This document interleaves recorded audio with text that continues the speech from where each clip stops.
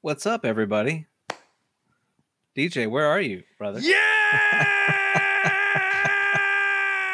He's there. He's somewhere there. Oh, wait. I think hold on. I got hold on. Hold on. I got to change my microphone. I think that's what's up. Incredible. Well, welcome to Calling All Beings, everybody. Happy, what day is it? Tuesday? That's right, Tuesday. Happy Tuesday. Hope everyone's doing well. It's great to be with you this week. We've got our illustrious co-host here, DJ. We're doing a little costume wardrobe change. He'll be back with us in a moment. And the wonderful and amazing and sonorous Matt. Matt, how are you?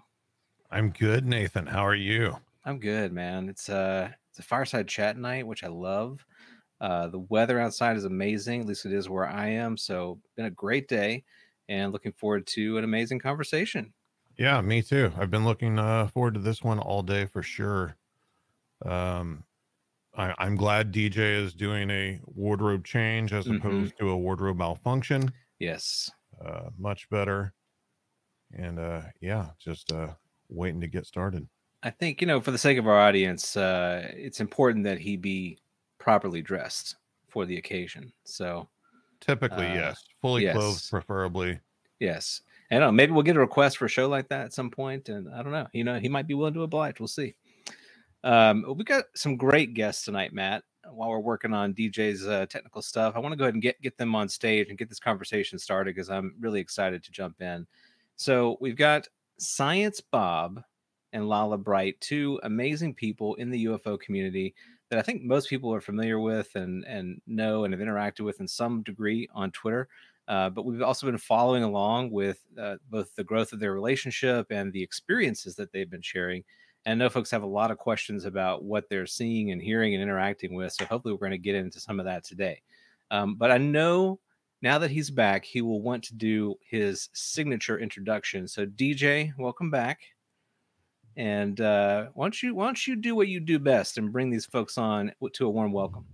Party people, put those hands together for the love couple, somebody we admire and respect. A PhD double G from Brown University. Put your hands together for Science Bob and Lala Bright, baby. Woo! Can I get an amen? Amen. Welcome. What is up, brother and sister? We are so happy to be here. Yeah! Yes. You know what? I made the rookie error, brother Bob. I was looking at Nathan's YouTube that he put up because he always writes stuff about the guest. And in doing so, I had double audio coming in and the timing was off. So rookie mistake. I hope you'll forgive that and not send me to to the Death Eaters, I guess, what they would do in Harry Potter. It's remedial podcaster school. That's what I'm sucking the life out of you right now. and then am I going to Mordor right after? Right after the Eye of Sauron is upon you. Give him the boot. You're done. You're going into Mount Doom. I love it, man. You guys are gonna be all kinds of fun. I'm gonna reopen my notes here that when I restarted the computer for fear to clear out any of the gremlins that may have been inside. And I really, when I think about you two and I see the vibrant colors that you post, it resonates with me and the co-conspirator of this joint that you see at the bottom of the screen, Money Nathan. And it's just, there's so much love that you're putting out to the universe. And I think it's just indicative of the love between you two. And it's very, very inspiring. So thank you for posting that stuff, Bob. I see it. And it makes me feel good. It's just like Nathan's AI artwork that says all these colors. So thank you. I'm inspired by the unbelievable artist sitting next to me. So Lala Bright? The UFO community does not know of her art ability, but they will shortly.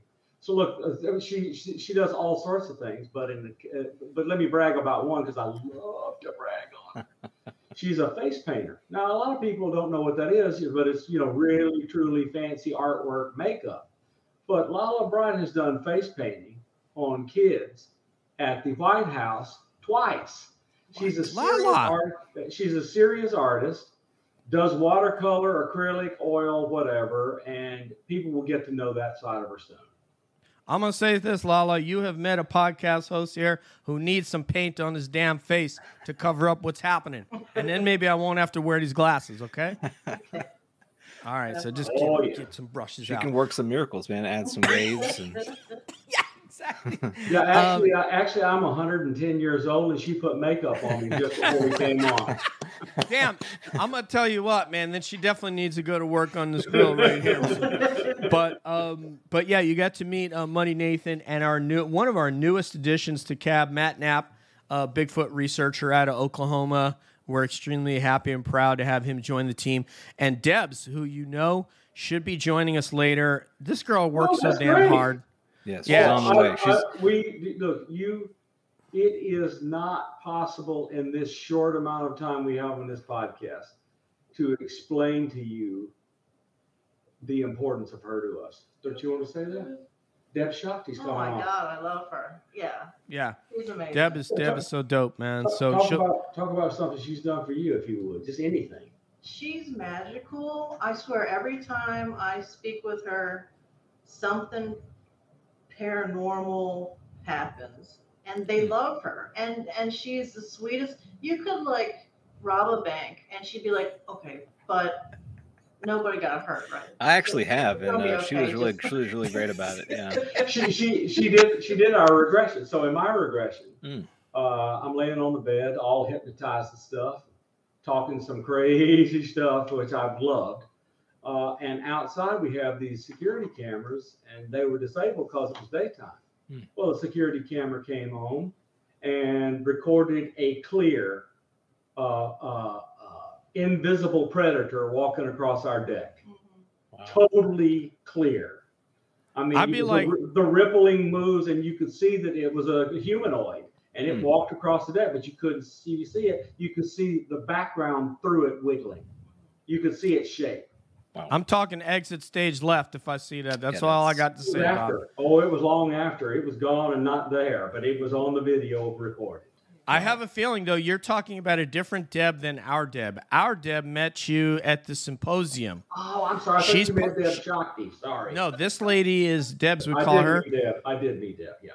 Yeah, and she's been with us. She has her own show called Deb's Data Dojo, and she's been with us, almost since the beginning. We probably were about 5 episodes in by the time we brought her on, so she's amazing. Deep apologies to Deb for my making a mistake. Well, that's okay. It's okay because the person you described sounds a lot like the Deb that we know, so we felt like it was right on the money. Right on the money, Nathan. Yes. Right on the money. Yes. Okay, Thanks for covering for me, brother. Yeah, no worries, no worries. Quick story about Deb before I have you participate in our CAB study of UFO PhDs that these two know that we're doing. But so Deb goes to a restaurant with her family there in Baltimore area, and the waiter tells her that it's an older restaurant that is haunted. And he goes, yeah, we have a problem with a haunting in the bathroom upstairs. Deb, being Deb, is like, oh, I got this, man. Little Don Knotts pull up on the trousers. I'm going to go upstairs and handle this. She goes upstairs, goes in the bathroom. The door swings closed on its own, and she's like, okay, I'm out. Investigation over. I'm going back to my shrimp cocktail. So I can tell you, she would be like Amy Allen. She'd stand outside the building and say, I see this stuff going on here, and here's what I think it is. Let me see if I can handle this. And she will go in or she won't based on what she sees. Mm-hmm. Wow. But spirits are spirits. They're not, whether they're ET or a ghost. She'll let her tell you. She talks to all of them. I can't. Amy Allen, people, the more people don't know her, the stuff she does is amazing, and how she's able to gather the entire history on a property and the people in it while not having gone to, City Hall and pulled the records is pretty amazing. Anybody out there, Amy Allen, I can't remember the name of that show on Travel Channel, but Dead Files. She's amazing, her and her partner. Let's get into our Steve Deshabi. He's the cop from New York that does all the stuff that confirms what she sees. Bob, if only you were a little more on your game. This guy has no information, Nathan. I mean, what are we doing here? All right, so we have this study that CAB is doing, and it was based on an innocuous question to Dr. Jeff Kripal, which then went to Dr. Sean Esbjorn Hargens, which then went to Dr. Gary Nolan, and now to Dr. Bob McGuire. So, well, that's August Company, and I know all of them, and they know me. So I hope I don't embarrass them. Oh, not at all. I don't think you can in this one. So the question is about your preference in potato chips, and we're gathering data, trend data on the potato chip preferences of UFO PhDs. So we're going to give you a couple of choices here. Are you a sea salt only chip, either ridged or not ridged chips? Are you a seasoned chip person? That would be B. Or are you C? Are you sort of omni chip, or what did one of our guests called it, poly chip? So what is your preference in potato chip, Science Bob? C, poly chip. Oh my goodness, Nathan. Should we release the data, or do you think we need to have this peer reviewed? And I mean, we this is getting pretty compelling, DJ. I'm 3 for 3 on the potato chips. There is an outlier, doctor, in this cohort. There is, and you could guess who it might be, but I think should we withhold until we get to Dr. Pasulka? Maybe we should just for our final findings. But so far, we've got some pretty strong correlative evidence to look at here. This is big. It's all synchronicity. I mean, Bob, is there? I just want to make sure, because I like a lot of chips too. Okay, I'm a big chip fan. But is there a chip you wouldn't eat? Because, like, for me, I'll go out there. I'll put myself out there. I don't like the salt and vinegar. I know that's controversial. Some people love them. I eat the salt and vinegar like it was popcorn thrown up in the air. I'm serious. I love salt and vinegar chips. But I eat barbecue. I eat Charles chips. I eat all flavored chips. Dill pickle chips. I've eaten them all. Dill pickle, yeah. Wow. This is a true poly chip. It's true. He is polyamorous when it comes to chips. Love it. Yeah. So there's no question. Polychiperous. There we go. Nailed it. I'm serious. Really be careful with that word polyamorous. I do not want to get hung when we're right. I said I qualified it, Bob, when it comes to chips. You love multiple types of chips. That's fair. All right. I'm going to get to my first serious question. I know you thought that the potato chip one was serious, Bob, but it actually wasn't. That was our opening icebreaker. So anyway, now all right, I'm going to get serious now. Here I go, Nathan. Mm-hmm. Okay. So, Bob, what I'm curious about, having listened to you again, it was very inspiring to hear. I don't know. I mean, I had heard you before you met Lala and after, and I'm curious, in what ways has the framework through which you view or study the phenomenon shifted as a result of your meeting and becoming acquainted with Lala? Okay, so that's really. I'll just go through the story, and you guys can tell me to cut off or say, "Oh, that's enough." But anyway, let's go. The entire story is interesting. So I'm going to jump to the beginning of my serious interaction with paranormal and UFOs. Was me requesting in 2019 to go visit Chris Bledsoe. So I went and visited Chris, and I left there with a hitchhiker. We saw UFOs, orbs, critters, flash bolts in the air, purple auras, and I got photos, all the stuff and videos. So Chris did something, and the person who went with me came home they had right side weakness and almost drug their foot from a stroke. And 2 weeks later, after the hitchhiker did a number on us, convinced us they were there, the person was healed, to the point where the neurosurgeon released them and told them they did not need to go back because they couldn't even find the lesion. So the stories of Chris Bledsoe doing the healing, I have personally experienced. Okay, so I did a UFO Con slide deck with Chris for his first serious public presentation of the data, the videos, the audio, the other stuff, the people he's met, the people who've been there at UFO Con in 2020. At UFO Con in 2020, I met Dave Scott. Dave Scott invited me to be on his Spaced Out radio show, and he gave me the name Science Bob. So, wow. Oh yeah. So let's jump forward to 2020, 2022. A lot's happened, but anyway, 2022, and Lala has seen me on Science Bob and other things on Spaced Out Radio. So she and I became Facebook friends. It was no big deal. I mean, it's hit a like here, hit a like there. That's interesting. Okay, so that's the deal. So in April of last year, my mother passed. But before my mother passed, Lala told me, "Hey, when your mother passes, come back and I'll give you a reading." And I went, "Oh, okay."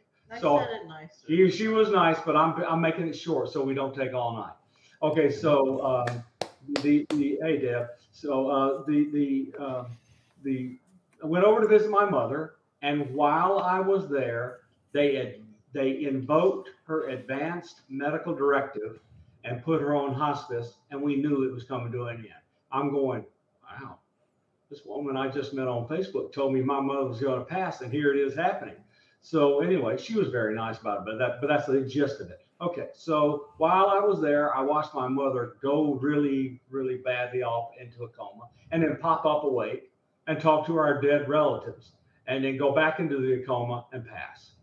Okay, so I went, now I'm really going to talk to Lala. So we went through the funeral, all those stuff. I finally make it back home.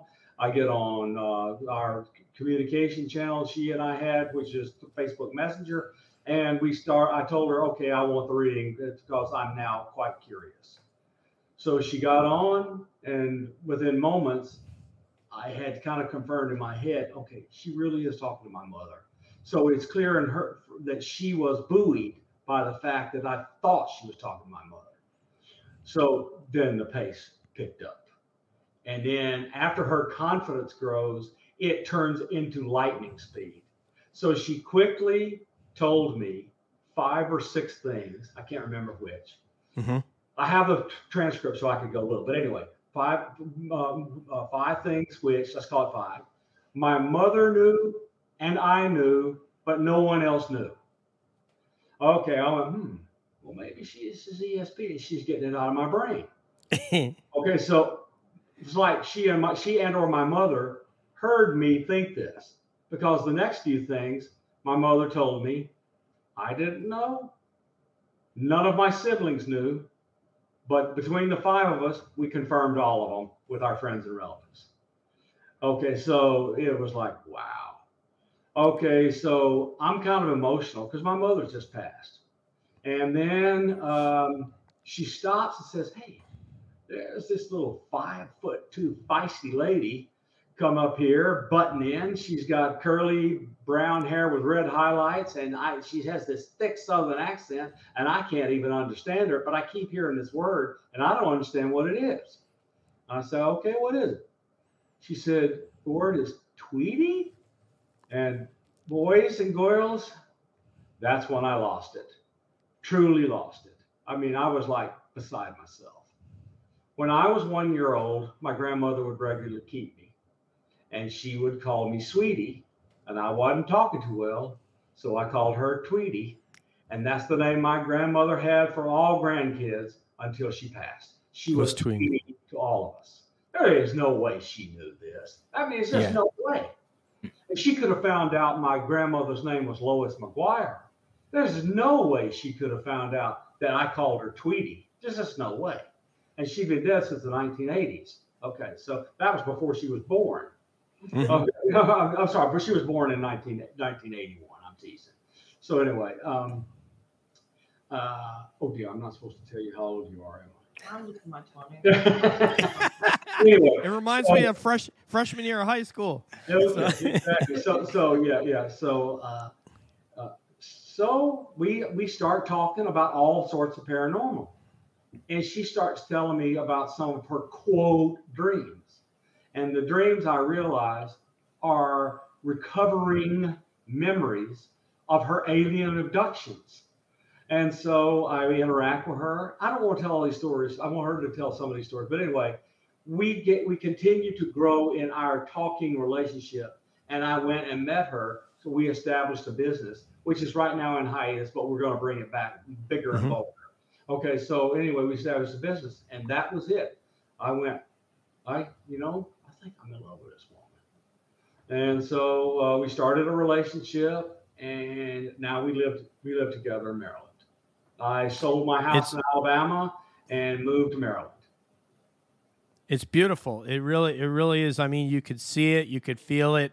I could feel it in listening to you guys on other podcasts, and you're on a podcast that loves love because we are co-conspirators in positivity up in this joint. Positivity. So why don't you So- let her tell about all So- the stuff that happened here? Paul, let me refocus the question because Good. the question we didn't get to. The question was basically how you viewed the phenomenon prior to meeting her and how you viewed it now. Were you so? In other words, if I were to just expound upon that, were you more nuts and bolts? Were you more scientific and now looking into the more consciousness-based aspects? That was sort of where I was going with that. I drove her absolutely crazy in the first part of our relationship, trying to get her to get the aliens to tell me how the craft worked. And Did you tell him the dilithium crystals, Lala? Did you? What did you tell me? I said that what I was told to tell him was he has to work on ego before they would say anything like that. What? Are you saying a PhD with ego? Come on, Lala. Oh my It's God, not true. They kicked me in the butt. Okay. Okay, As they would any of us, I'm sure, so especially me. it's gone from me wanting nuts and bolts craft to in a year me knowing I don't care about the nuts and bolts craft. I don't care at all because it's all about consciousness. We are all energy, and the energy takes different forms. E equals mc squared. So the energy can be converted into mass, and the mass can take different forms. And so all the things we see flying in the sky, all of us here, all the table I'm sitting at and a chair I'm on, it's all mass and energy, and all of it's related. And consciousness is the thing that binds the universe together. That is a rapid change from an applied mathematician with a PhD who minored in physics. Okay, I'm just saying this is a major change. Hey, Bob, this is the problem. Is right now I have too much mass and not enough energy. So if I could somehow convert one into the other, I think we'd be in business. But I have to turn you guys over to the capable hands of my co-conspirator in this joint, known as Calling All Beings, Money Nathan. Okay, Money Nathan. Yes, great to talk with you guys. Lala, I would love for you to talk a little bit about, because not as many folks are as familiar with the things that you do, and Bob did a great job explaining some of your amazing skill. And I was just wondering, how did that happen for you? Is this something you've had your entire life? Has this developed more over time? What would you say are the benefits, but also maybe some of the downsides of having the mediumship ability? So I was born with it, and my dad had it too. He did Reiki and other things like that. So he tried to help me along the way, but my mom was wanting me to be, normal. So I would kind of push it away for a long time, and bullying and all that stuff. But I guess it got more strong when I decided not to hide from it anymore. So a few years ago, I lost my parents and boyfriend, and I hated how it felt, and I wanted to help other people feel better. And that's how I found Bob. The spirits kind of find me to talk to the person because I'm super shy and I wouldn't normally do that. But they're just like, okay, this person, say this. So I'm like, I'm sorry to sound weird, but I have a message for you, you know? But yeah, it's interesting. And I didn't know I was talking to other beings until I met Bob because I knew that the spirits felt different. I knew that the aliens felt different, but I didn't know why. They're more business. And ghosts, people's spirits are very emotional. They're the same, you know? I would like for you to expound on that a little bit because I've heard others say something similar that human emotion is in some ways alien to the non-human intelligences. That there's something about our ability to emote and feel that they don't quite understand. So what's it like interacting with an entity that just doesn't quite get how we feel about things? So they understand and cater to our feelings, but they just can't show it. They do it in ways of being kind or helpful, but they don't get upset like us and things like that. Gotcha. Are they and do you have instances where you're interacting with both humans and alien intelligence at the same time? Are they kind of is it sort of like a chorus of voices there? What's happening in those situations? It all depends on who's around me, but it leads to one thing. So I'll start reading a person, and then I'll connect to their loved one, and then I'll connect to an alien. It kind of opens doors each time to other beings. It's really interesting, actually. That sounds fascinating. And I've heard too that some people can have kind of different energetic lineages. Maybe is the right way to describe it. So, like some people have through their incarnations, for example, have human histories, and then some have maybe more alien histories. Do you find that to be true in your experience? I know that's true. I haven't met anyone yet that I read that from, but that is correct. Yeah. Wow. I think we were different being. Well, I mean, I think people are hybrids. I've met hybrids, but I think that we got stuff. She thinks she's a hybrid. I know I'm different. Yeah. I just am. I'm O negative. I think there's a thing to that too. I don't know. Nobody has an answer to the O negative. Not one person. And I find that interesting. We know everything else in the world, but for some reason we can't figure that out. And it's just, it makes sense that I'm a little different. And she's Basque descent. Basque. Oh wow! Like over in Spain, where all of them are O negative, and their genetics doesn't fit with anybody else's. Fascinating. And by the way, Nathan, my energy lineage runs from Red Bull directly to me. Yeah. And then it results in output. That's what I thought. Anyway, yeah. We gotta pass it over to Deb. I know she's she got here as fast as she is humanly possible. I'm sure that there were people on the highway who were just to pull over because Deb was get out of my way. Exactly. Yeah. So Deb, what you got? I'm sad because I missed the chip answer, but I'm here. So I wanted to ask, because both of you receive information, and I know that, Bob, you've said it's downloads for you, and you have different information from the spirits, Lala. So I was wondering if you could have you done a comparison about how you guys are receiving? Have you talked about what that's like for you? And can you explain that to people? I'm just telling you, all of a sudden I get a thought in my head, and I don't have a clue where it came from. And it's almost always something technical, but it can be something else. And just so your audience can get a kind of grounding, this is not about what I've done, but I'm going to say how this pertains. I got messages in my head that told me how to make Federated Wireless work, and that's a company I founded. I got a message in my head 3 years later that was the secrets that turned into Hawkeye 360.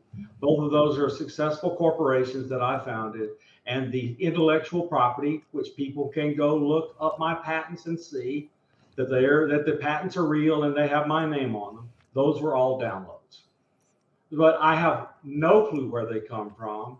They're just like something puts a hole in my head and pours something in and then closes it.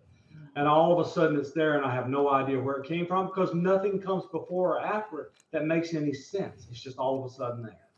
That is Hers wow. is completely different, so let her tell hers. Oh my God. That's something I'd like to have. Is I have property, but I don't have the intellectual and property together. You know what I mean, Nathan? That's what I'm.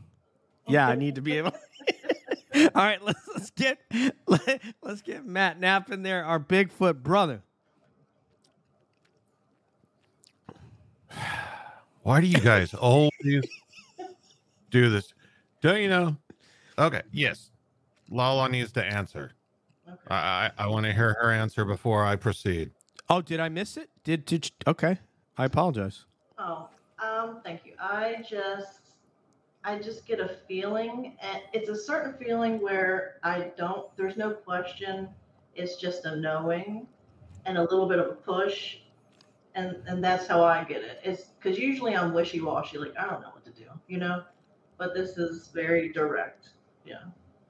She looks up to the right like this, like this. And I know she's conversing with the being. They send pictures, words, music, whatever. Yeah. Is there an electrical pulse feeling? Not, and I don't mean that like being shocked, but is there sort of a hum or a vibration or something that's associated with both of you when you receive these? I feel like the room shifts. There's a shift of energy in it, which almost like if someone walks in the room and you didn't know but you felt it. That's what it feels like. And a lot of times they either sound like they're a radio frequency changing channel or like a high pitched kind of a thing. It all depends on the being, actually. She did after the reading for me. She had my tinnitus for months. Mm-hmm. Really? You Yeah, inherited? I'm telling you, she's like Amy Allen. If she's a physical medium. I got a hernia after or during a reading from a woman who died with a really bad hernia. She had something else happen. I mean, and I just started sweat pouring down my face, and I don't sweat. I had to learn to not allow that. It's okay to take information, but it's not okay for me to take it on. She doesn't channel. She doesn't channel for that reason. No. Yeah. Because then you'll inherit whatever that person's afflicted with, It's right? scary. Yeah. Okay. Yeah. And so I apologize. I didn't mean to step on Lala's answer. I didn't realize that You're I okay. didn't compute that it was so. But Matt, can we go to you now? Yeah, I'm good. My brother. So whenever you communicate with human spirits, how it's different comparatively to communicating with aliens. Are you communicating with alien spirits, or are the aliens still alive and just communicating the same way as spirits? Yeah, they're alive, but they can communicate the same way. It's a telepathy. Yeah. Have you encountered the spirit of an alien? I don't. That's a good question. I really don't know. I know that every couple weeks we have a new being show up outside our house on camera. And you can see the evidence in our evidence database of these critters, of these entities standing in front of our yard and videos of them walking. Yeah, maybe we did. That's something to look into. I didn't even think of that.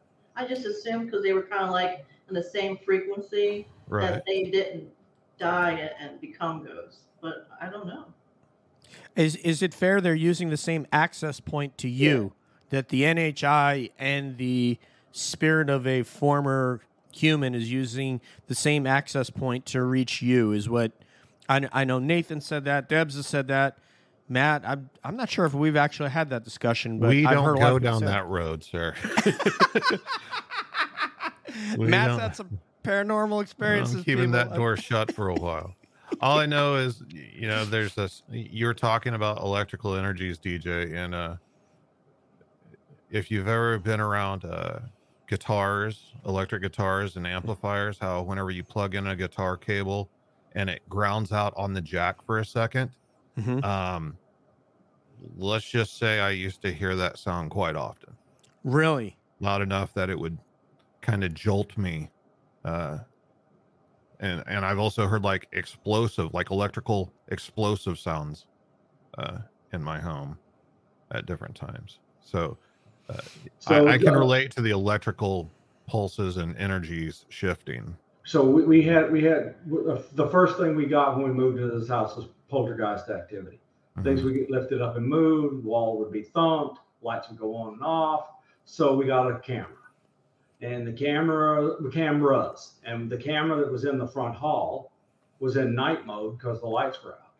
And in the middle of the night while we were asleep, the light turned on. It wasn't us. A kind of shadowy thing shimmered into the camera view, and all of a sudden, the microphone picks up on the security camera. Hello, Xander. And Xander is my son's name, and it sounded like my boyfriend, his father, who passed 2 years ago. So he came to the household, you think? And he's here. He's here. Wow. I had his picture in a drawer in the bedroom. He started shaking it to where it sounded like he was banging. And so I took the picture up and I placed it on top. He is now in a place of honor in our bedroom. Yeah, he didn't do it again. So, hasn't happened again. You know.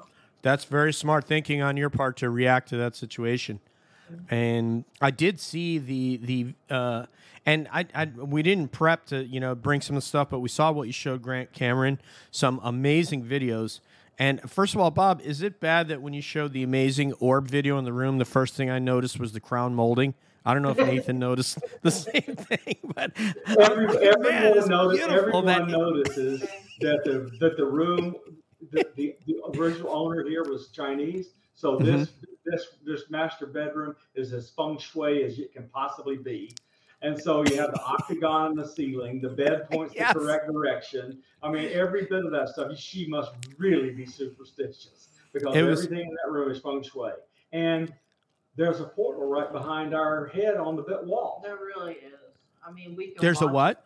A portal. Yeah. We watch stuff go in and out of the wall.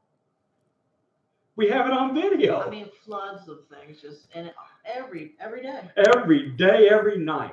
I mean, people think it's weird. We video our bedroom at night while we sleep, but we do because I don't want to miss this. We don't mind showing it. Hell no! That orb, was that the size of it looked like the size of a baseball or a tennis ball. That thing was huge. Mm-hmm. Nathan, had you seen that? Yeah, I did. I mean, I'm still trying to get my head around all the activity that's happening and how delighted you are that it's happening in your personal space. I know, Matt, what is going on here? Well, I mean, he is polychiperous. That's true. That's what it is. True. It's the potato chip thing. Yeah. That's why he's able to deal with it. So what we have to do, maybe if Lala could get Matt to change his preference in potato chips, then the paranormal activity that's bothered him may cease to bother him. So we have something we can work on. So I wanted to launch into the fireside chat, and then after we get into the part where everyone throws the topic on the table, we can, because I have another question. I'm sure everybody in the panel has another question for you, but we wanted to start with either Lala or Bob, whomever, and throw a topic out there, and everyone here around the table will react to it, and then I'll go after whichever you two, and then we'll just go down the line.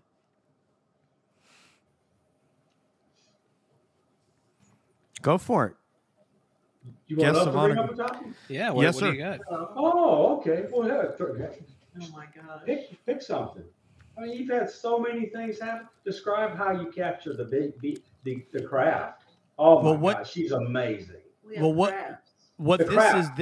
This is what you guys will do is you guys will throw a topic out there and everyone will. So you're almost like you're asking a question. I see. See what I mean? And then everybody will react to that. But we will, like I said, after we go around the horn, we'll get into, because I know we all have more question for you. Have any of you seen a craft before? All right, so I'll start off. Yes, I'm from the Hudson Valley, and it was about in the 80s. So it was right after freshman year. It's ironic. We were talking about freshman year. So between freshman year, at the beginning of sophomore year, so it might have been 82. And I did, a friend and I saw one, but it was not, it didn't go over our head. So we saw it above the tree line moving away from us, ironically over towards Yorktown Heights. Those of you guys who have heard the stories about, Yorktown Heights, and ironically Triangle Shopping Center, and then the Triangle UFO. So and that's over where James Iandoli was from, that area. If you guys know James, he's from. Well, obviously, you guys know James. Yeah. James grew up very close to me, and so if you head like about 7 or 8 miles that way, that was the direction it was headed. So I didn't get to see the shape of it, but it was like a Sunday night, and it lit up the sky like, you just couldn't believe in that direction, and you're just like, holy S, that's a UFO. So that was, it wasn't a profound experience because it didn't come overhead. I didn't get a protracted look at it, but yes. So did you have any missing time after that, or ever? Not that I'm aware of. I did. So the reason I started this podcast, or started doing a UFO podcast before this, is I had done an MMA podcast for years, for a decade. And when David Fravor came out and talked about his experience, and I'm a military aviator, I decided I'm going to talk about my experience. So I told my MMA co-hosts, I'm going to start talking about UFOs. Are you down? And they said no. And I said, all right, it's good. And we're still friends, but I was like, I'm starting to show on my own. And that's how this happened, is because I felt empowered that I could speak about it without being embarrassed. So let me go to Money Nathan. Yeah, I've not had a sighting in a waking state. I've had a experience in a dream that was incredibly powerful, and it was long before I knew anything about orbs or orb sightings, whatever. But essentially, there's a lot of detail in the dream. But the main part about the UFO is in the sky. First of all, the ocean was like gone. I was like standing at the shoreline. The ocean was gone. And in the sky, this cloudy, dark sky, it was a dancing swirl of orbs. And at the time, I just, reflecting on it then, I was like, oh, these weird lights. Like, that's just weird lights in the sky. I don't know what that is. But looking back on it now, it's a very significant dream for me. And the orbs were very powerfully present at that moment. Interesting. Yeah. Debs. Yeah, I've seen a couple. I've saw one near an airport, and I had a really unusual response that I've talked to TJ several times about it. I was like, it's a UFO. Like, and I kept going. Right. And then when I was driving back, it was still there. And I'm like, I should probably take a picture of that. But I got clients in the car. I got to keep going. So I just was like, okay, that was cool. And then I didn't even study UFOs at the time. And then the second one was just an orb sighting, and it happened when I was trying to do CE5 by myself. And then I will say also, there's been a couple times that clients have told me something is near the car, but I can't look. I can't do anything about it. They don't know that I'm interested in UFOs. So they just kind of said something was floating over the car, and they thought it was a plane, and they're like, why is it so low? And, some things like that have happened, but I've had more intensive experiences with meditation also, but yeah. So to answer your question, yes, I have. Cool. I just want to answer Anon ET in the chat, because Anon ET's asking me what did it look like. So I'm seeing rear aspect, and so I didn't see the shape of the craft. I saw a lot of lighting, and I was like, I'm looking at the other kid who I've since contacted. So one of the first UFO episode I did was getting this kid who was from Brooklyn back on the show so that we could go over it together. And I didn't see the shape of it. It just was so lit up that I thought this is like some Close Encounters kind of deal. And the thing is, you're just like, man, that's a UFO, man. That's just not an airplane. But anyway, let me get to Matt, please. Okay, DJ, I don't want to get a call about this later. So my first experience with UFO stuff was actually whenever I was about 14 years old, I think. We were at my family's lake house. I had taken a friend with me, and we went down to the lake at night to specifically look for UFOs, to see if we could see any UFOs. And we took an audio recorder with us. Back then, we didn't have access to any video equipment or anything. And we went down there and we saw UFOs. So, so let me explain that a little bit. So we saw lights that we could not identify that appeared at extremely high altitude. Two of them on a path to intersect with one another. And whenever they got to the intersection point, they became one light instead of two, went a separate direction, then made a complete right angle turn, like on a dime, went a little bit further and stopped, and then looked like they just zoomed off into orbit in a fraction of a second. Mind's blown. I spent the rest of my life looking up in the night sky, trying to see that again, trying to identify. I've seen satellites in orbit, various aircraft and stuff. Fast forward a couple of years or so, I'm 16. I'm with my cousin. We're sitting, waiting for a train to cross. We're surrounded by cars. We're in the city. I happen to look up and see the classic Tic Tac or cigar-shaped UFO, metallic, smooth, no wings, no tail, nothing. Staying pretty stationary in the sky. It was a bright, sunny day. There was a little bit of puffy cloud cover, and this thing was kind of behind the clouds. And I called to my cousin, "Hey, look at that. What is that?" He looked up. He saw it too. A cloud passed in front of it. And after the cloud moved out of the way, it was just gone. We never saw anything fly off or anything like that. Wow. Same cousin. I'm actually on my way. I took him with me to my first major Bigfoot outing.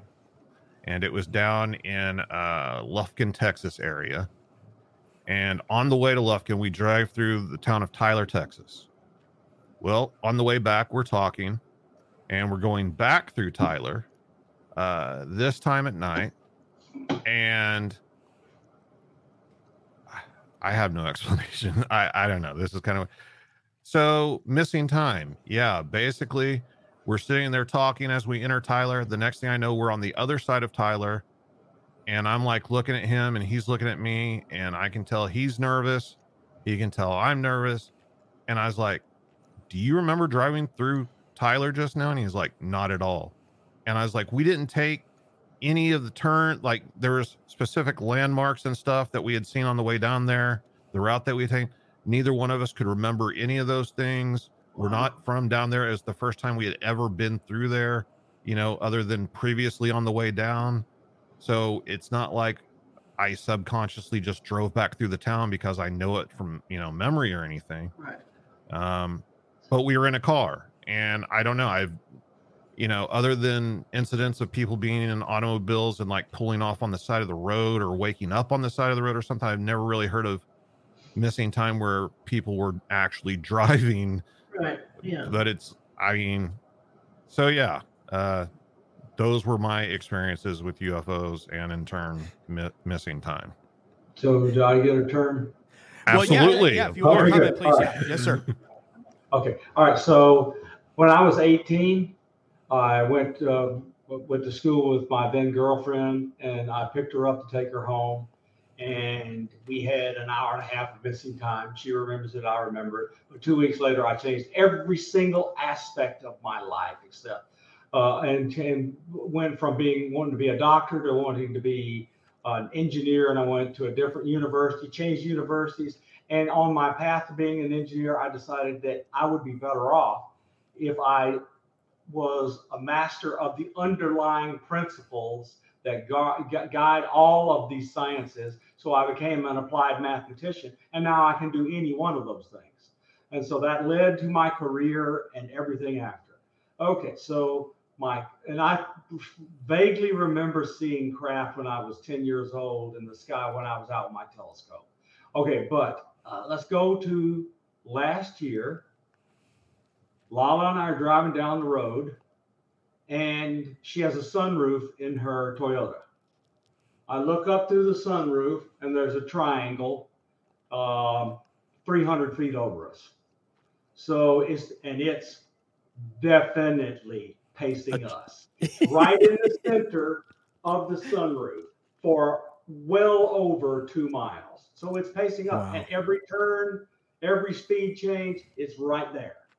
So, and of course, in that moment, you are just too dumbfounded to even think to yank out your iPhone and take a picture. I'm just wanting to look. Hell yeah.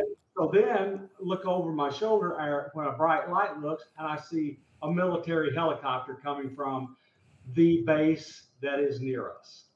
Okay, so and the triangle does this, turns around and starts moving off. And she says, I said, hey, turn around, went the other way. So she goes down about 15 seconds to a thing through the median. She makes a U-turn, turns around, and I look up where the craft ought to be, and that bad boy is long gone, and the helicopter's going home. So yeah. So now I got a Cyanic Opsen night camera. I've had a triangle fly over the house. I've had zigzagging thing that's high up in the sky, but it's a zigzagging line, but it's non-ballistic motion. And I have that on clear-cut video. So with the Opsen camera. So it's just really whatever I wanted to see when I was a kid and thought maybe it was always going to happen to somebody else. The day I started living with her, everything happened. I don't know what's funnier is that you got to stare at this thing and look at it, or them sending out a helicopter to intercept a triangle, which is like really, really dumb because your evasive maneuver capability, if it comes toward you, you can't even do like what the guy, who was the guy that was in New York with Ryan Graves and those guys, where they were able to split their formation. A helicopter, you just can't roll and maneuver that quickly. So that's, I don't know, man. What they have, I don't know what it's called, but I saw before I knew him, I was driving, and I saw I didn't know UFOs could be orbs. I had no clue at all.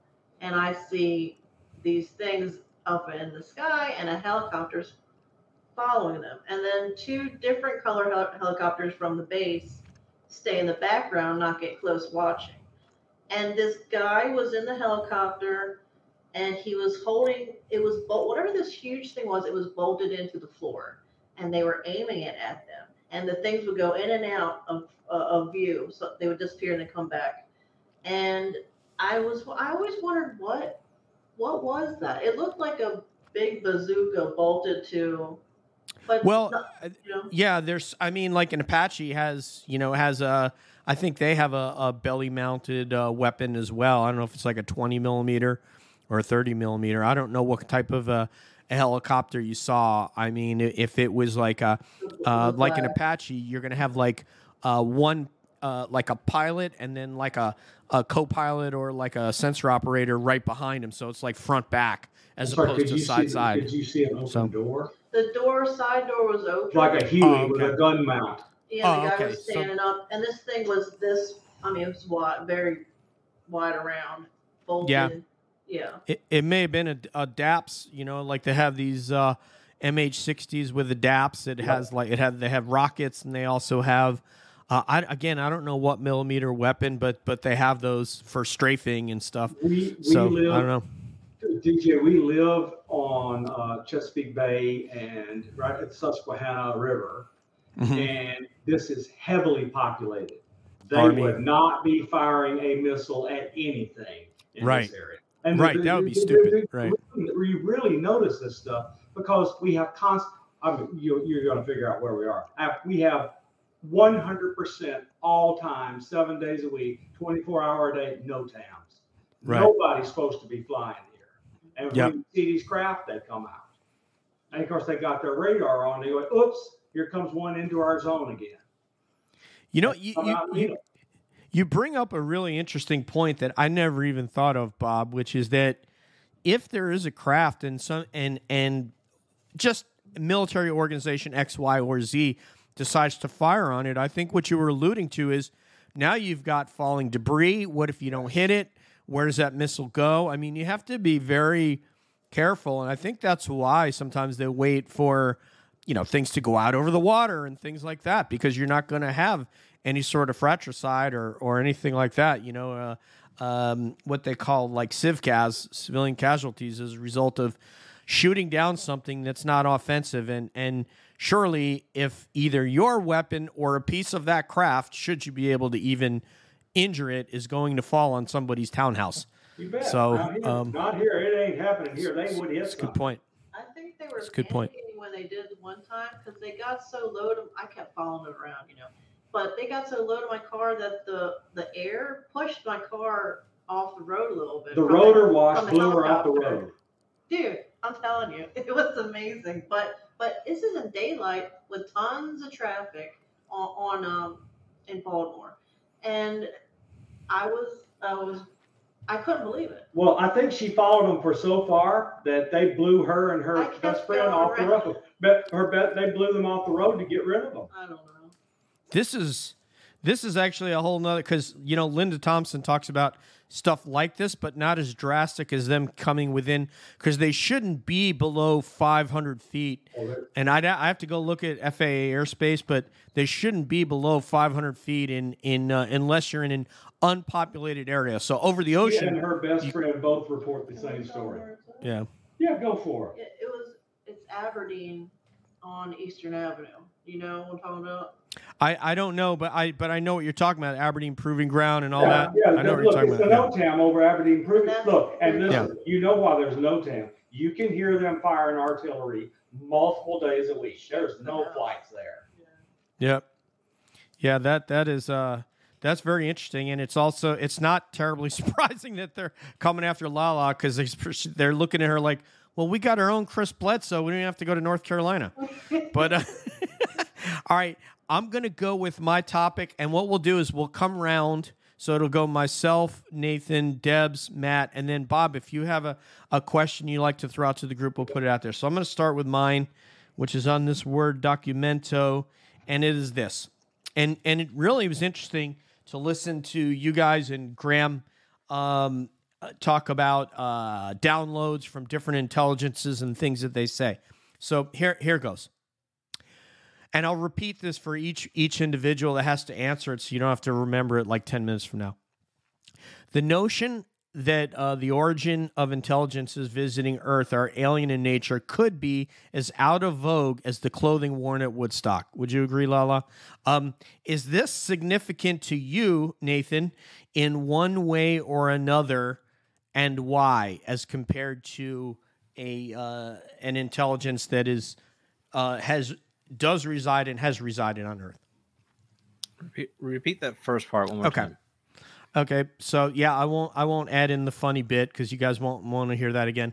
The notion that intelligences visiting Earth are alien nature, is this significant to you in one way or another, and why? Whether or not their origin is alien, meaning coming from a different planet, galaxy, or its origin is from here on our planet, that they share the planet. Is that significant to you in any way, and why? Yeah. So for me, it used to be significant, and I would say it's not anymore. In part because the way I have come to look at any intelligence is just every intelligence is valuable, no matter where it comes from. And there are other intelligences with us on the planet right now that are incredible. And the fact that intelligence exists at all in all of its varied forms is, to me, this sort of clue that there is this, richness to life everywhere. So I'm deeply fascinated just by what we have here. I don't know that I need another intelligence coming from elsewhere. And I think also too, I think the distinctions are less important to me, like Earth, non-Earth, here, out in space. Like, to me, there's this interconnectedness that just reframing the entire space as we're all in the same sandbox. It's just that, I think we kind of tend to dwell on the distance component of it as being this huge factor that somehow makes it I don't know, insurmountable, or we're super separate from one another. But distance to me doesn't matter when it comes to consciousness. So, yeah, it's not as important to me anymore. It's become much more personal, and I try to find the meaning in all sort of aspects of intelligence that I encounter. And as an add-on, just the fact that so many people are out on the alien hypothesis, just if you would just give a quick comment on that. Yeah. Well, I think we find over time that our hypotheses sort of model where we are developmentally in both our personal lives, but also culturally and societally, like globally. And it makes sense that we would have that ET hypothesis at an age where we have gone to space, right? Mm-hmm. And where we have left our own atmosphere for the first time. And so we have this kind of corollary idea that, well, in order to get here, they have to come from out there and do what we did by leaving, and they left somewhere. And it's the best model we have because we've just gotten to it.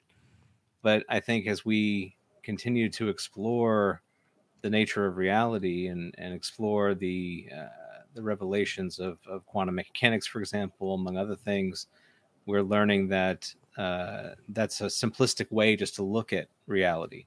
That they would come from elsewhere. I don't think they have to, which is not to say that they might not be there. I mean, I think that there are ETs out there, but it doesn't surprise me that our hypotheses are shifting away from that being the sole focus.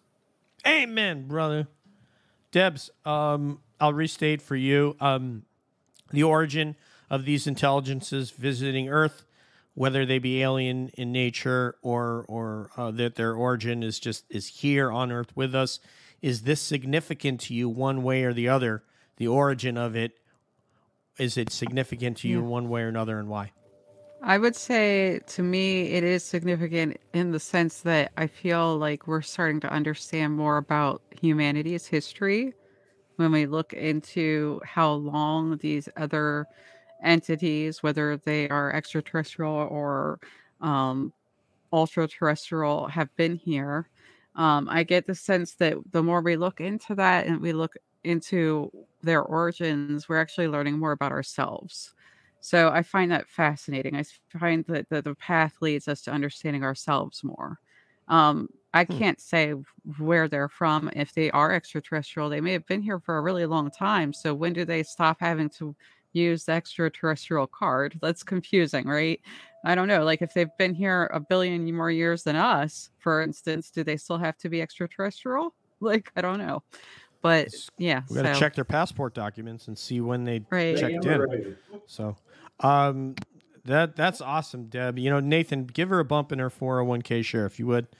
And Matt, who put nothing about the UFO experience on his onboarding forms when we onboarded him onto Cab. Did you see any of that, Nathan, in that narrative? Okay. No. All right, go ahead, Matt. Hey, I got a question myself, you know? No, it's no. You have a question for me, or are you going to answer my question? No. Okay. I'll answer your. Okay. I mean, I guess. Okay. So yeah, Significant. origin. Yeah. Of course it is. Both ways, whether it be from somewhere else or something from here. People always have thought about aliens visiting us and what it would be like. You know, you see it in pop culture. It's a mind-blowing thing to even think about. You know, what are the ramifications of another civilization from some other planet or some other, you know, universe possibly making contact with us and wanting to communicate with us? There's lots of different ways that could go. And on the other side of the coin, if these things are from here, that makes me think that, man, we don't know anything. Everything we think we know is even more insignificant and wrong. We have to turn inward and start trying to re-understand and kind of reinventing the wheel and seeing where we forked left whenever we should have went right, to understand what we're experiencing. Sometimes I think the possibility of, you know, these things being alien in nature would actually be better for us as a civilization than if they are from here. Just because of what it means that there's something like that going on. I mean, now we have governments involved in it, trying to understand what they are and acknowledging that they exist. And if that's something coming from this planet, I think that's more terrifying than the idea of it being something from outside of our planet. Man, there's a lot of rich material in there, Matt, because you brought up a lot of interesting points. There were intersections in both of what Nathan said and what Deb said and what you said. And as far as going left or right, picking a direction, I'm thinking the one that doesn't lead to Bigfoot coming out on the trail and hitting you in the chest with a log because he wants you to get away. That was the right way then. Absolutely. Absolutely. 100%. All right. So Lala or Bob, our beautiful love couple, which whomever wants to answer that first, is it significant to you one way or the other, whether the origin is extraterrestrial or, as Deb put it, ultra-terrestrial? Is that significant to you and why? Is it significant? Yes and no. I think that from what I hear from some people that I admire, that essentially we're all one big thing connected, and all of this is made up to an extent to learn different things. So, I mean, I don't know, but I feel that just from us communicating with the beings that have come to our home, that we are very much more connected than we know. And I think we're not taught for a reason. And I think so we can kind of stay stuck, But then from another place, I asked them a question. There's certain ones come around that I ask yes or no questions to, kind of like a pendulum question, yes or no. And I said, are you from here? I said, if you are, please show up a lot. If not, don't do anything. And like 50 of them started coming towards the camera. And I thought to myself, and then I said, is where we're living bigger than what we're taught? Is there more to it? And they go, yes. And so, but then I started asking dumb questions because I got my ADHD. But I mean, the point is, I was surprised by their answers, Lala, you can imagine me. I'd be asking their pizza order, like at Domino's. Do they want the banana peppers? Do you want the... So, no, I understand. Bob? Okay. You don't expect me to contradict her, do you? So let me... I want you to give your... No. So seriously. Yeah. I'm going to take you down a really deep road. So Donald Hoffman is a cognitive scientist at the University of California, Irvine. And several years ago, he proved a mathematical theorem. The mathematical theorem is in evolutionary game theory. There's some controversy in the neuroscience community about it, but to me, there's zero controversy. I totally accept what he's done. And he has shown that if the hypotheses in his theorem are true, then our senses hooked to our consciousness through our brain network, which is our antenna to our consciousness, are not seeing reality. That our evolutionary upbringing adapted our senses to maximize the fitness function on our species continuing to exist, and that if a species such as us does perceive actual reality, it's flooded with so much stuff that it's selected against by evolution. So he proved that we all live in the matrix, mathematically. Okay, so a year or so ago, Donald got COVID. He was deathly ill. I mean, really badly ill. And everybody thought he was going to die. But he made it. He got out of it. And when he came out, he unloaded on the world the most unbelievably beautiful thing I believe I have ever seen in my mathematical life, outside of Gödel's incompleteness theorem. But that's also relevant. Donald has come up with a collection of objects for his conscious agents. So all experiences in any consciousness are born by a conscious agent. All experiences of a conscious being are an example of a conscious agent, and it's a mathematical object. Okay. He came up with a version of conscious agent, which has some really interesting properties called decorated permutations. And so the universe is just a vast sea of all these conscious agents that jump around and move around and have dynamics through a mathematical process called a Markov process. So this is kind of the future of what this is going to be. The next step of what this is going to be is dependent only what the past on. So everything kind of moves forward through this Markov process. So how do we get from that to your and my consciousness? That is a humongous collection of things. So how you get to our tiny little self is we are each a projection to a lower dimensional space of all that stuff in the sea of conscious agents. And we can't get all the stuff that's up there down to us, so we only see a small piece of it. But what we get projected to each and every one of us is our own illusion or virtual reality of space-time and all the physics that's in it. And the big, huge space of conscious agents, he says conclusively, that's the universal consciousness. And this projection from the universal consciousness means that each and every one of our beings, our little consciousness, is a piece of the universal consciousness projected down onto our little virtual reality.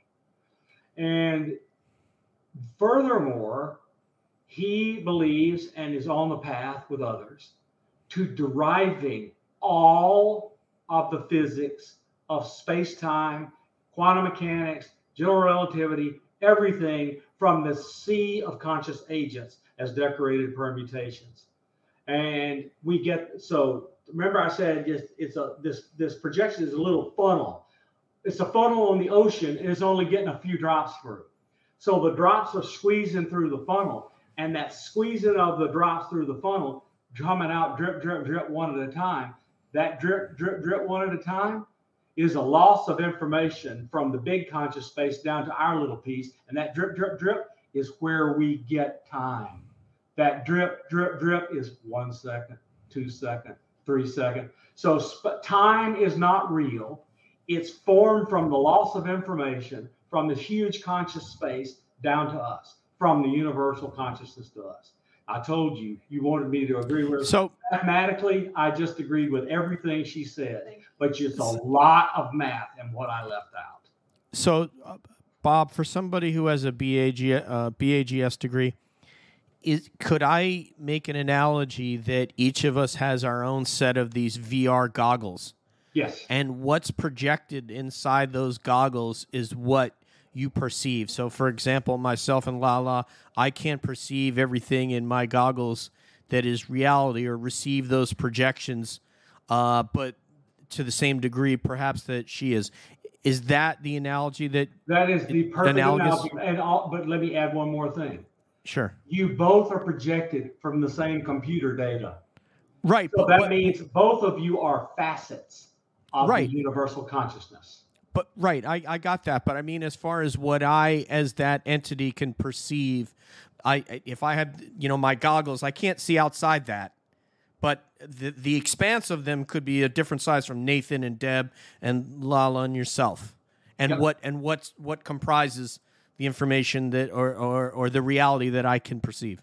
Is that fair? That's fair. Okay. That's why five people who have a UFO experience can see 5 different things, because each of them has their own goggles, and the universal consciousness sends each of them something slightly different. Okay, so Nathan, I think I got it. All right. wait, I have 2 questions. What? You're going to get your... But wait. All right, go ahead. Is this my reality or yours?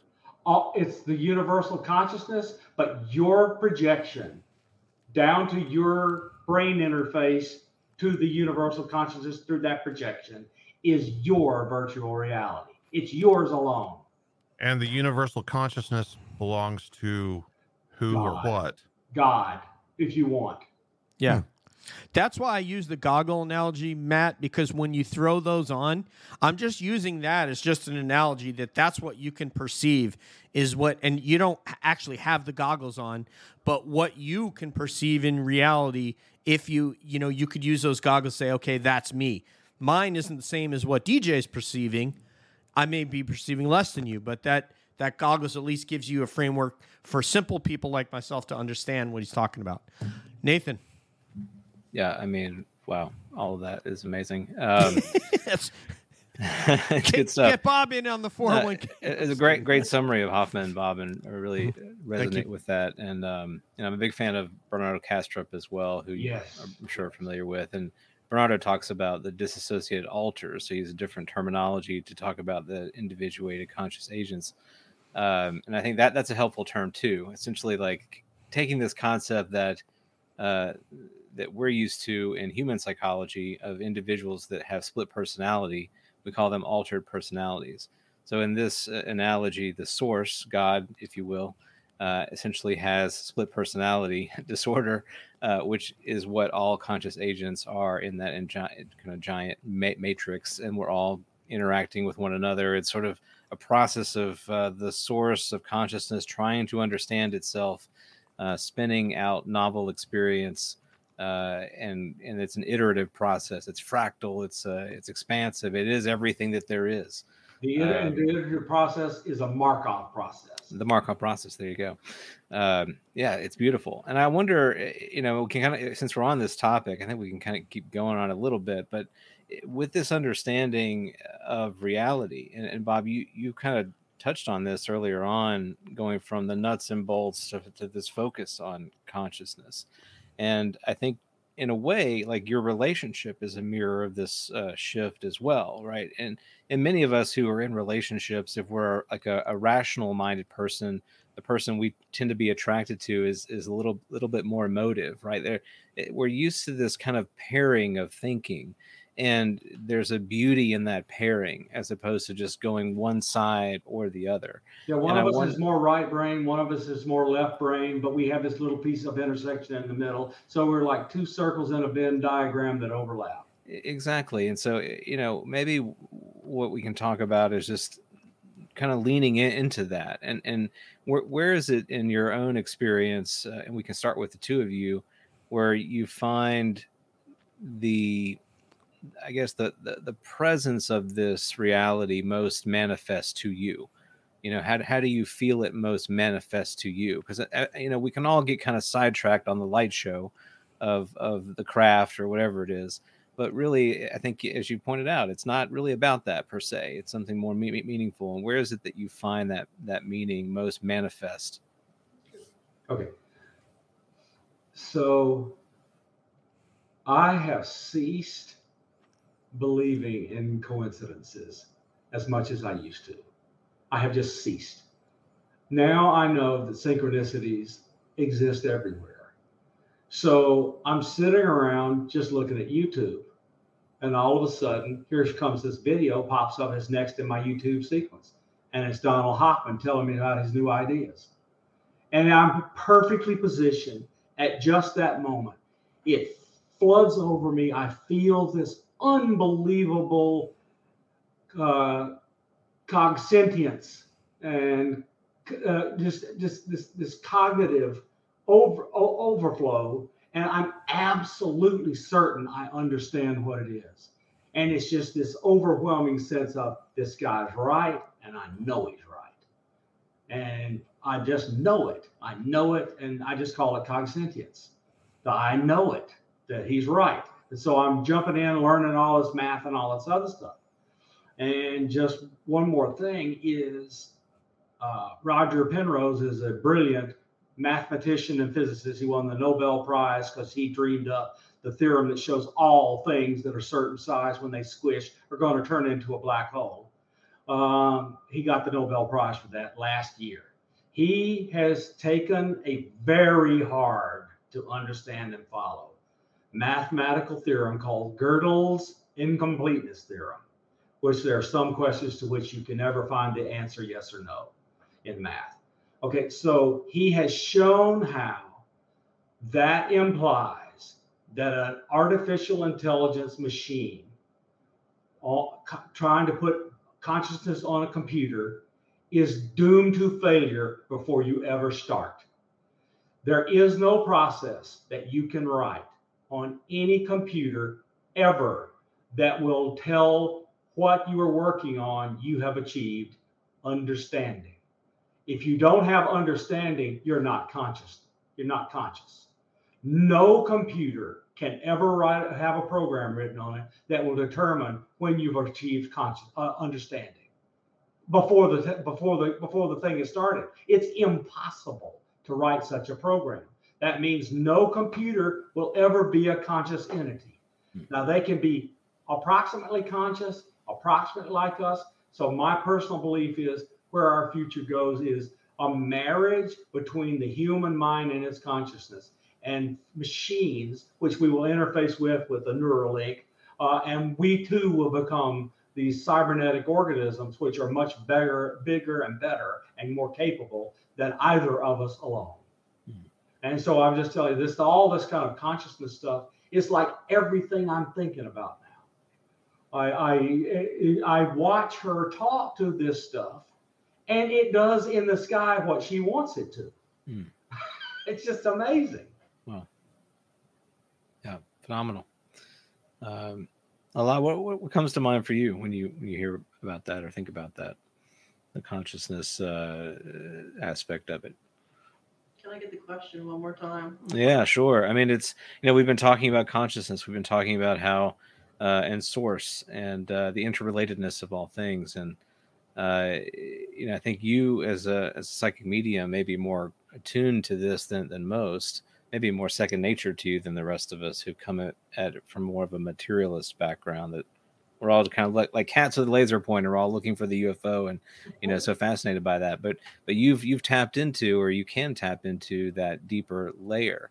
And so what does it mean to you, or where do you find the greatest source of meaning in life, tapping into that deeper layer? Is it through relationship? Is it through the work that you do? How do you find that? I think I enjoy how pure it is. You have to be upfront and with good intentions, because they know anyway. And I don't have to do any rituals or anything. I literally just talk to them. I talk to them with my heart, sometimes out loud, sometimes in my mind, and they hear me. And anybody can do it. And it originally started out that they looked like stars. When we first moved in, they looked like stars. And I kept talking to them and asked them to do certain things, and they would. And they did baby steps. They kept getting closer and closer. Eventually, they were moving our camera for us because we didn't have it in the right direction. Energy being falls down in a beam, stands up in front of the camera, grabs it, and turns it, and boom, blinks out of his distance, right in front of the camera. The video is on our data. Wow. But, the consciousness and everything, it is a big family. That's what it feels like. If you're having a bad day and need cheering up, they will cheer you up. If you need help and guidance, they will help you. If you can help them, they will take it. It's very interesting. I thought it was just you pray to something and hopefully something happens. Not at all. It's very much like a friend or family. It's interesting. Wow. Hear what she says. So now you have an answer. If I'm an alien, why don't I come down and land on the White House lawn? The first thing that would happen is every military and intelligence person would be wanting to come get whatever they've got for technology and turn it into a war machine. You think they're going to land on the White House lawn and that? They know ahead of time that's what would happen. They're never going to land on the White House lawn because they don't care about their stupid wars. And I'm not saying that all of them are peace and love, but you'll attract what you are or feel or intend. So, and I'm sure, we were talking about it, like we wonder are there any types that aren't so great watching us? And I think the answer is yes, but I think we're protected, and there's much more good than there is anything else. The reptilians woke her up doing exactly what reptilians do, if you know what I mean. And that scared the crap out of her. Yeah, I didn't know what was going on. I didn't understand. Nobody was in the house. It shouldn't have been happening. All she knew is something was having sex with her in the middle of the night and was invisible. I thought, I was like, am I going crazy? What's going? Because it was literally, it felt exactly like the real thing, and that's. I was in shock to the point where I didn't move. I mean, my legs were closed. I didn't understand it, and then after a few moments, I freaked out, and then it stopped, and I kept that to myself for years until I met him, and I told him, and he goes, "No, a lot of people go through that." And that was what you described to me as a reptilian. She'd never heard of it. No, I never looked into it. If I ever saw a craft, like Deb, I just go, okay, there you go, there's one. It was weird. It was like I like to call it alien Xanax. I did not react at all. And then I'd have missing time. I mean, I've seen a craft at night hiding in a cloud, and a helicopter shined a spotlight on it, and this thing was massive. And I saw the detail of the underbelly of it. I mean, I will never forget that. I forget everything after that. I looked at it. I don't remember driving home. I don't. And my friend, you tell that reptilian, you come in this bed again, you're going to end up as a pair of cowboy boots and a handbag. You better buy me dinner next time. I mean, that was rude. You know what I mean? I mean, yeah. So something really weird happened in the middle of, I don't remember if it was Bob or Lala speaking. I've never had the computer just shut down before. Like literally it the screen went black. The camera was still on, and then that went dead. And I'm just like, what the hell just happened? I was like, I've never had that happen with my computer before. Wow. So that was really weird. You should live with her. We've had batteries go dead in devices, things shut off, lights turn on and off. It's just a daily occurrence with her. If I lived with Lala, I would have that Apple Care plan. So that way when the stuff starts, like I'm not paying for it now, but I would. No, yeah. All right. So let me know where we're at, guys, because we're at an hour and a half. I don't want to keep you over. I don't think Deb got her topic or Matt. So it's up to you guys. We could do quick hitters. If you guys want to present a question and we'll make them like rapid fire. What do you want to do, Nathan? Yeah, let's do some quick hitters. And okay. I'm sensitive to time here, and you guys have been so gracious with your time with us this evening. And so why don't we, Deb? You got a rapid fire question here? You want to and rapid fire answers more importantly. So that's true. Go ahead. Rapid fire answers. I will do my best. I guess I was really interested in understanding why it is that experiencers tend to gravitate to each other. Gary Nolan implied there might be a biological imperative there that's sort of hidden to us, that's not so obvious, but it turns out that some people that have the extra white matter in the caudate putamen have it and then end up as couples. And it seems like people who are gifted often get drawn to other people who are gifted. Like I feel like this protective bond with anyone who has gifts or experiences. So what do you think about that? Let me just say one thing. This question is going to Matt, and then it'll go to Lala, Bob, myself, and then Nathan. So go ahead, Matt. Yeah, quick answer, right? All I can say is up to this point in my life, which I mean literally this exact moment, I have always found others that have shared similar experiences and had like-minded thoughts whenever it came to matters of the unknown and unexplained. People that I didn't know would just randomly be in situations where they would open up about it. And that has happened time and time and time again. Why that is, what the actual explanation behind it, the cause, I have no idea, but I firmly believe and to my own self know that experiencers, gifted people, whatever you want to put the label on it, are definitely drawn to one another, and something somewhere out there guides them to each other. Thank you. Clearly, you have an extended basal ganglia. Lala, would you entertain that question, please? Some people think that we're remembering seeing each other on a craft when some were taken, and we don't even know, and it's just like we're drawn to each other. I think some have implants, and we can kind of feel it without realizing it. I have one in my leg, and On her head. And I mean, I've got proof. It's weird, but anyway, I set off metal detectors, and I let them. I asked to see, and it's like the size of rice. And when we went to an airport, she told me ahead of time where to look on the monitor, and it was right where she said it was. I love it. I think it's just like a feeling. It's like a safety thing. I think you feel safe with that person. It's familiar.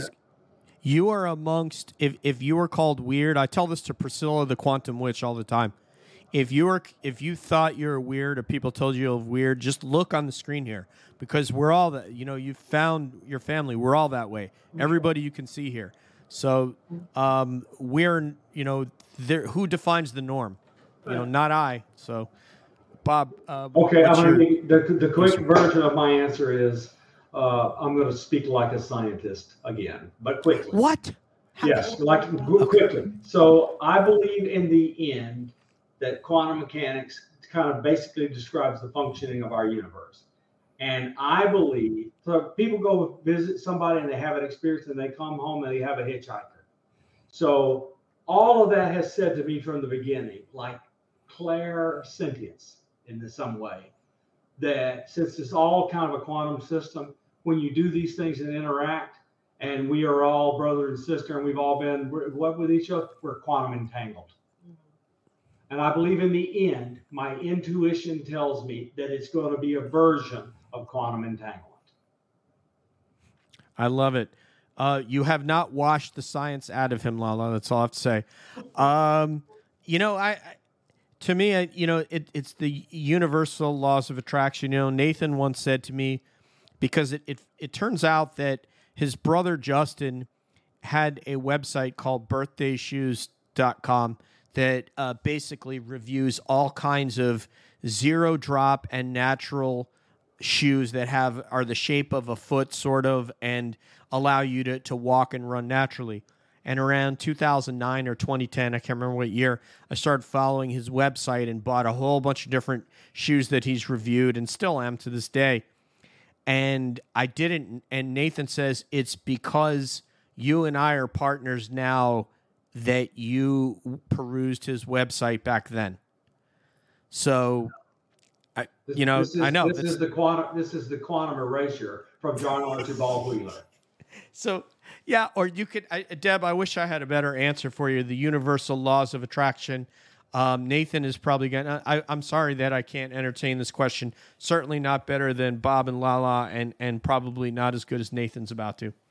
No, I mean, I don't think so. I think you did a great job. I think we are all interconnected. We are all one, right? As Bob talked about earlier, we are all part of the same thing, kind of having a little bit of an amnesia experience that we are, in fact, connected in that way.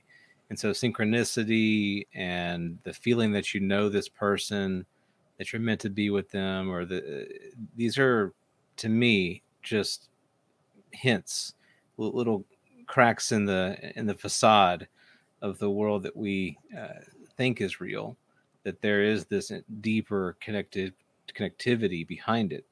And I think it's incredibly powerful and meaningful, right? When you start looking at the world in this way, everyone that you interact with, every experience that you have, carries a whole different weight to it.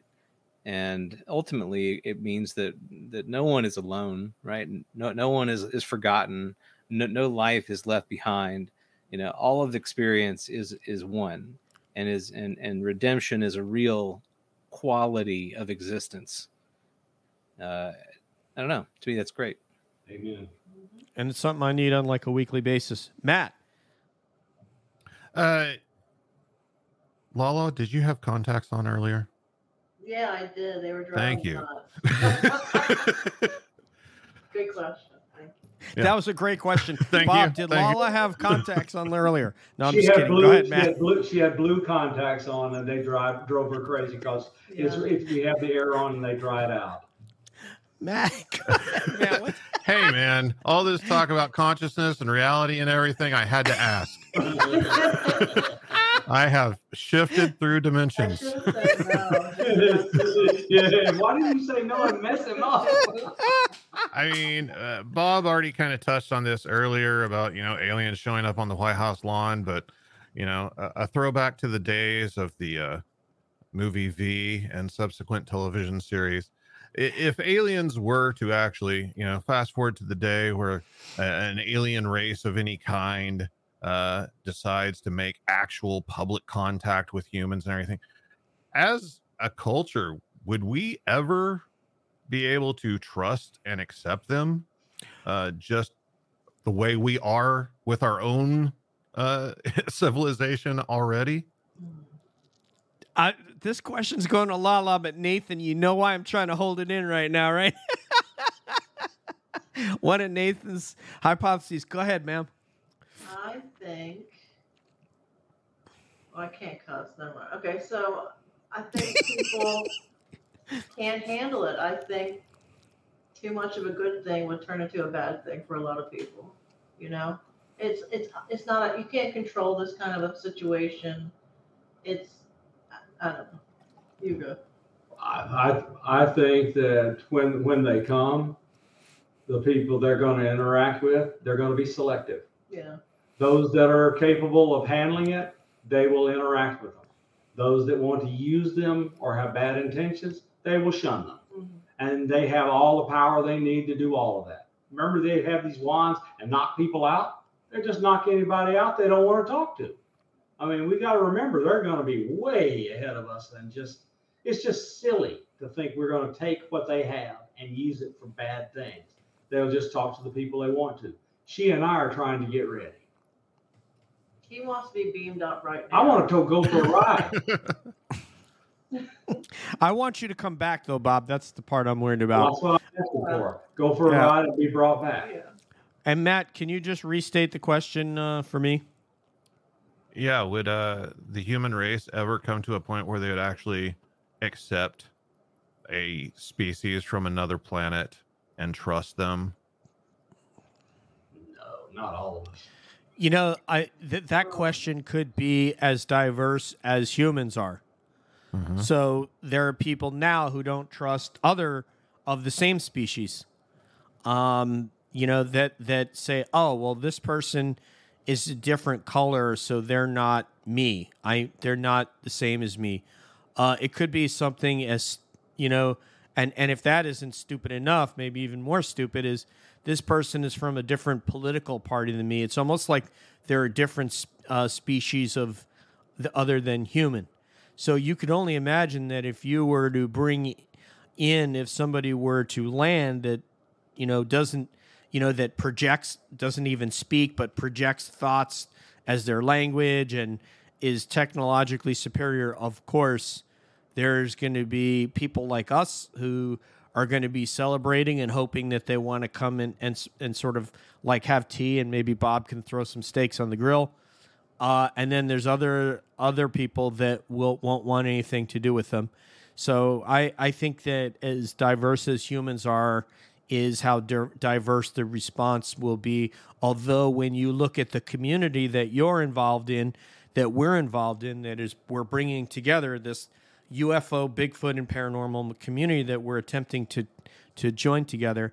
I think that community, to a degree, and you have illustrated some of the differences in the communities, but to a degree will be accepting of it. But beyond that, I don't know, Nathan.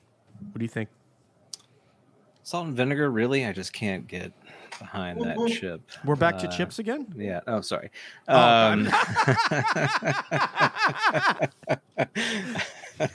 It's the vinegar, man. I just can't. The smell. It's just never been good for me.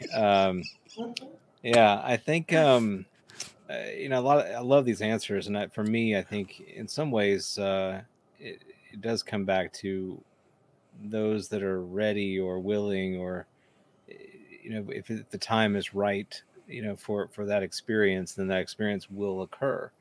I think that intelligent beings that are kind of higher up in the intelligence ladder from us. I mean, I'd like to think they know better than we do about what those interactions will look like and whether or not they will be beneficial for us or not beneficial for us. But Lala, as you said earlier, not all of them are great, and all of them have good intentions, just like not all humans are great. Yeah, I don't know what those kind of clashing of worlds, what that would look like. I'm optimistic. What I would love to see happen is that it catalyze a change in humanity, that it kind of wake us up from our collective stupor. But I don't know. History has not been kind to us in that regard, in those instances that we've had in the past. Ronald Reagan certainly said that he believed that would happen. So it's possible. It's possible. Yeah, I mean, you have to hold out hope.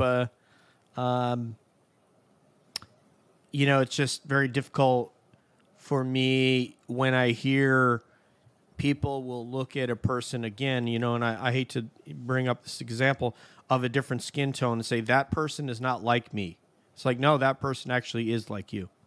It's just they have a different skin tone than you. And so those, I look at it through that prism, but I'd prefer to be more hopeful as you are, Nathan. Debs. So what comes to mind is that we are probably as alien to them as they would be to us. And they do not clearly fully understand us, because if they did, they would not be doing things that are scary or horrific to us.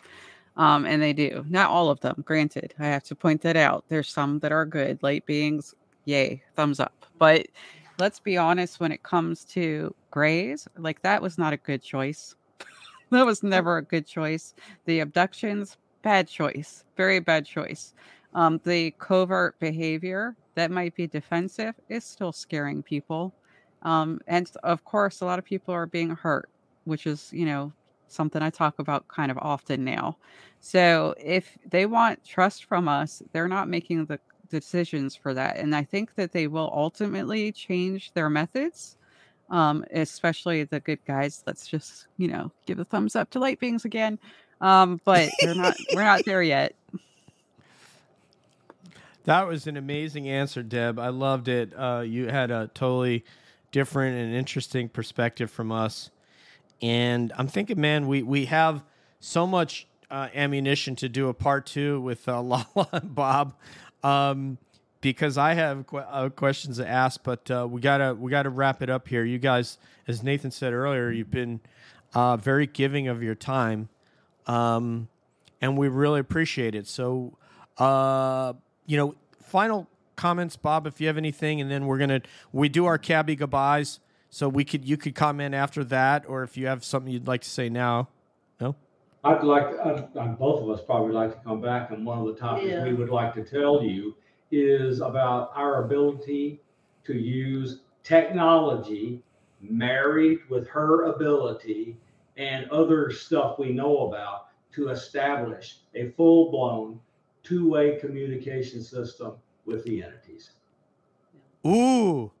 Wow. I mean, we already wanted to have you back, Bob. You really didn't need to sweeten the pot. This is like we have those egg rolls, and then you put the duck sauce there for us to dip it in. You know, it's really, really primo duck sauce, man. It's just so creamy. That's the good stuff. I love it. You guys are so much fun. Brandy to go with it. All right, let's go with cabbie goodbye, starting with Matt, please. Yeah, ET beat you to the punch on that one, Bob. I don't know how to break the news to you. The old speak and spell, and you can't poo-poo his invention yet, Matt. You have to at least see it. So, yeah, anyway. I mean, I'm definitely walking away from this conversation with some enlightenment, some new approaches to thoughts and ideas and stuff. You've really got my mind going, which is a very good thing in my opinion. And I appreciate you guys coming on and being so open and transparent with the information.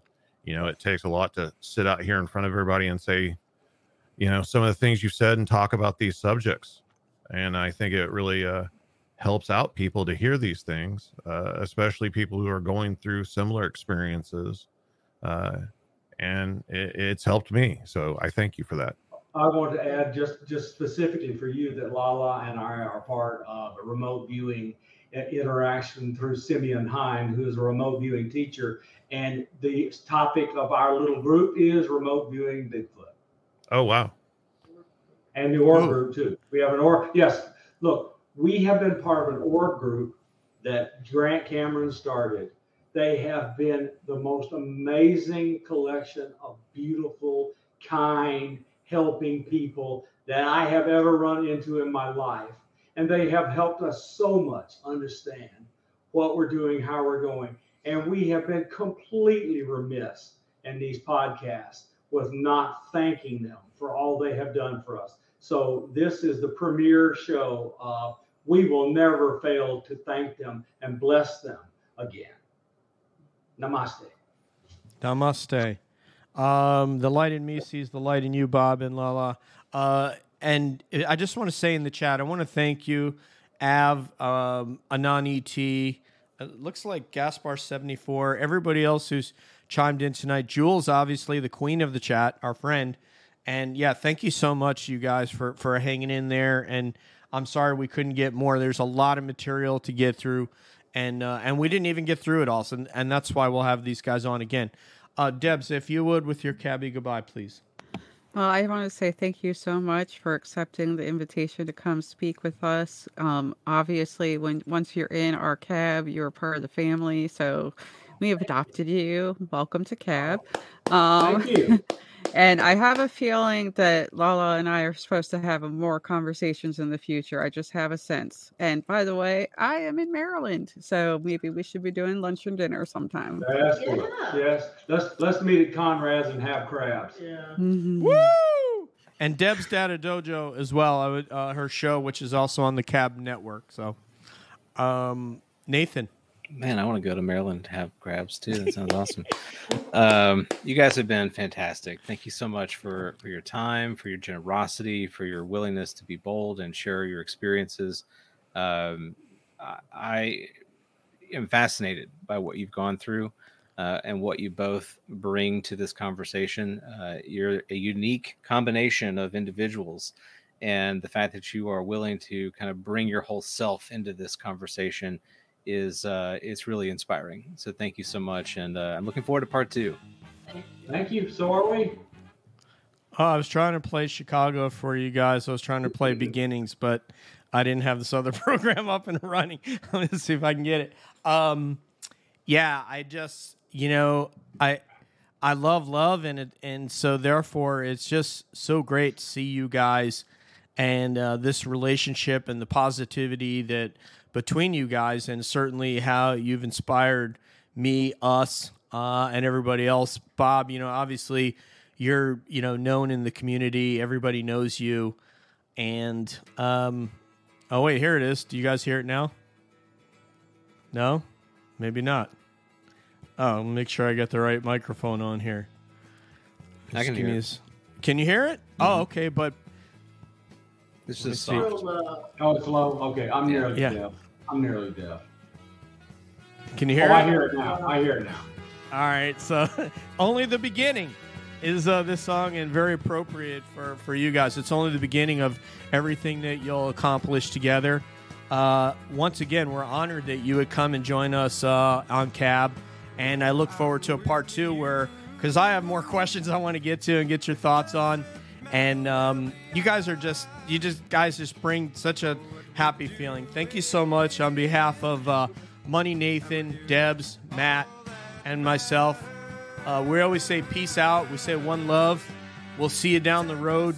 And as always, we wonder what's up around the bend.